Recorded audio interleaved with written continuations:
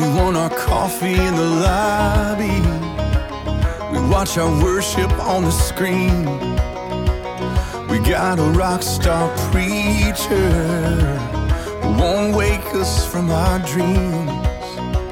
We want our blessings in our pocket. We keep our Yes, you are in. All right. Listen, Friday Dudes will be going back to regular programming content here in a few more weeks, but we're getting this. Marriage is just too important. We're going to get this audiobook up and then back to some other pressing subjects. And then this one's an interesting question. Would you want your daughter or son to marry someone like you? It's actually a mirror type question, isn't it? Think about it. Here you go. It's gotta start right here.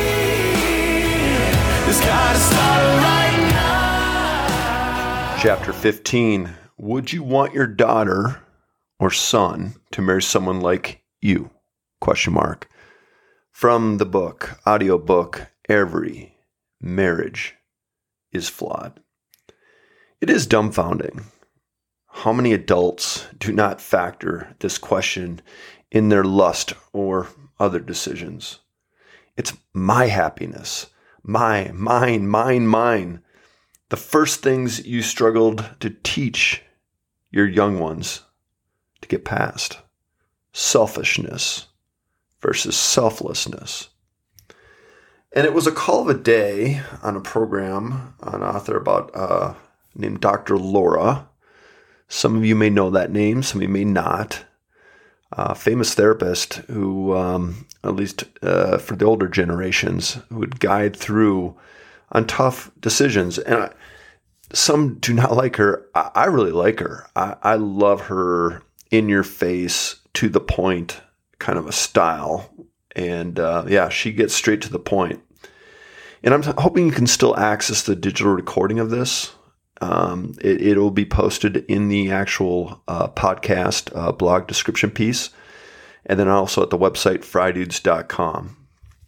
And if not, please allow me to try and paraphrase.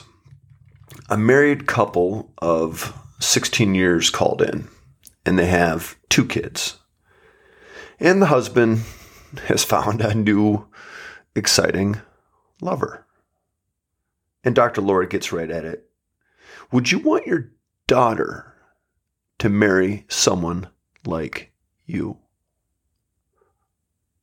Would you want your daughter to marry a man that would bail on his daughter and their own kids and grandchildren and on their own spouse? Of course you wouldn't. Some of you already in your mind are going, but, no buts. Yes or no question.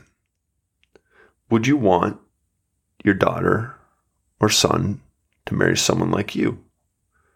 Nobody in their right mind would want their child to marry someone like that would cheat on them or take advantage of them or speak rudely to them, etc. So I just performed a recent wedding. I just boldly stated, hey, no parents pay for all this, and the couples maybe themselves are paying for most of it, but no one puts all this pomp and circumstance together. No one wants to see their kids get married to get divorced, right? So what are you modeling? What kind of marriage are you modeling? Are you leading by example? And those are some cutting words, but for those that are fighting to make it work, maybe those are words of resolve to restore and start forgiving and loving and grace and mercy. So next question, how strong is your marriage? That's the reason why we're listening to this book, right? Some are doing great, some not so great. I would argue no matter where you are, you should always be listening and looking for ways to improve. Always. We're always works in progress. It includes our relationships. So again, how strong is your marriage? Good? Do you know how many married people have told me good, with the quotation marks, and then find out the other side is miserable or had an affair or filing for divorce? It really has been countless. So let's go to some basics about this broken planet. Pop quiz. Does good and evil exist on this earth? Of course. All you gotta do is watch the news, right? Which side would not want you to work on your marriage? Okay, if there is good and evil on this earth, which side would not want your family staying together, would not want your marriage staying together? Which side does not want you to choose love and to work on it each day? And which side wants you to coast and slowly fade? And which side wants it to be perceived weak that you have to work on your marriage and family? And which side wants your family split up and your kids resenting you for life? A lot of questions. That wasn't even the couple discussion time. That's just part of this chapter. Of course, to button this up, it's the evil side, right? It's the darker side that wants that. So, which side wants you to choose to work and choose love? Which side wants you to teach your kids the marriage family that you desire for them and your grandkids and their kids someday? Of course, the good side. So, lots of questions in this one. I don't even know if we need questions for couch couple time or date night or group couple night, whatever is going on in your world. But thank you for sharing again very much. So number 1, which side do you choose? Okay, we know that's a rhetorical question. So, yeah, I'm not sure why you have that down, but it's kind of a no-brainer. But are you really choosing that? Because if you're choosing that side, well, then we know it's going to be reflected in your behavior, in your actions, so that there is a bit of reflection in that. It's more than just rhetorical. I guess the rhetorical question would be, which side should you choose? But which side have you been riding more lately? And by the way, we're all guilty of this to a certain degree, of neglect or being selfish, going after certain things that only please us, doesn't please our spouse or our family. Number 2, this is a deeper question. Why is it that the world views working on marriage as weak? Why is it that the world views working on marriage as weak? And why is there a stigma? Think about it. If you signed up or you told your friends you're in marriage therapy, they'd be like, oh my gosh, what's wrong with you? What's going on? Or if you even signed up for a workshop or some church, you know what I'm talking about. At least if you tried it. There's a perceived weakness in that. But when it comes to signing up for a parenting class or something where sports, anything else can make you better, that's perceived as strong.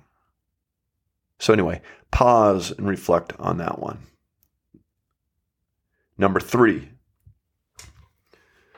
Yeah, let's parlay off number 2. Why is it so much easier to work on our kids, yet we neglect the marriage foundation that supports them? I feel like I need to repeat that one. Why is it so much easier for you or your spouse to be focused on the kids, their grades, their sports, activities, whatever you're trying them, hoping that they're going to become, yet we neglect the marriage foundation that supports them? Pause and reflect. Well, that wraps it up for this chapter 15. Thank you again for joining so much. If you dig, would you please share this with a marriage that you care about? Get over that weirdness stigma. I just flat out say, hey, your relationship I really admire. And I found this one, the guy's a little weird, but the questions are insightful. It definitely makes us double think on what is most important and what are we really working on for our marriage. And maybe we tackle this together as a couples group someday. Couples double date night, whatever. I don't know. So anyway, thanks again for joining. And go serve. Choose to love one another. Choose to model the type of marriage you want your own kids to have someday.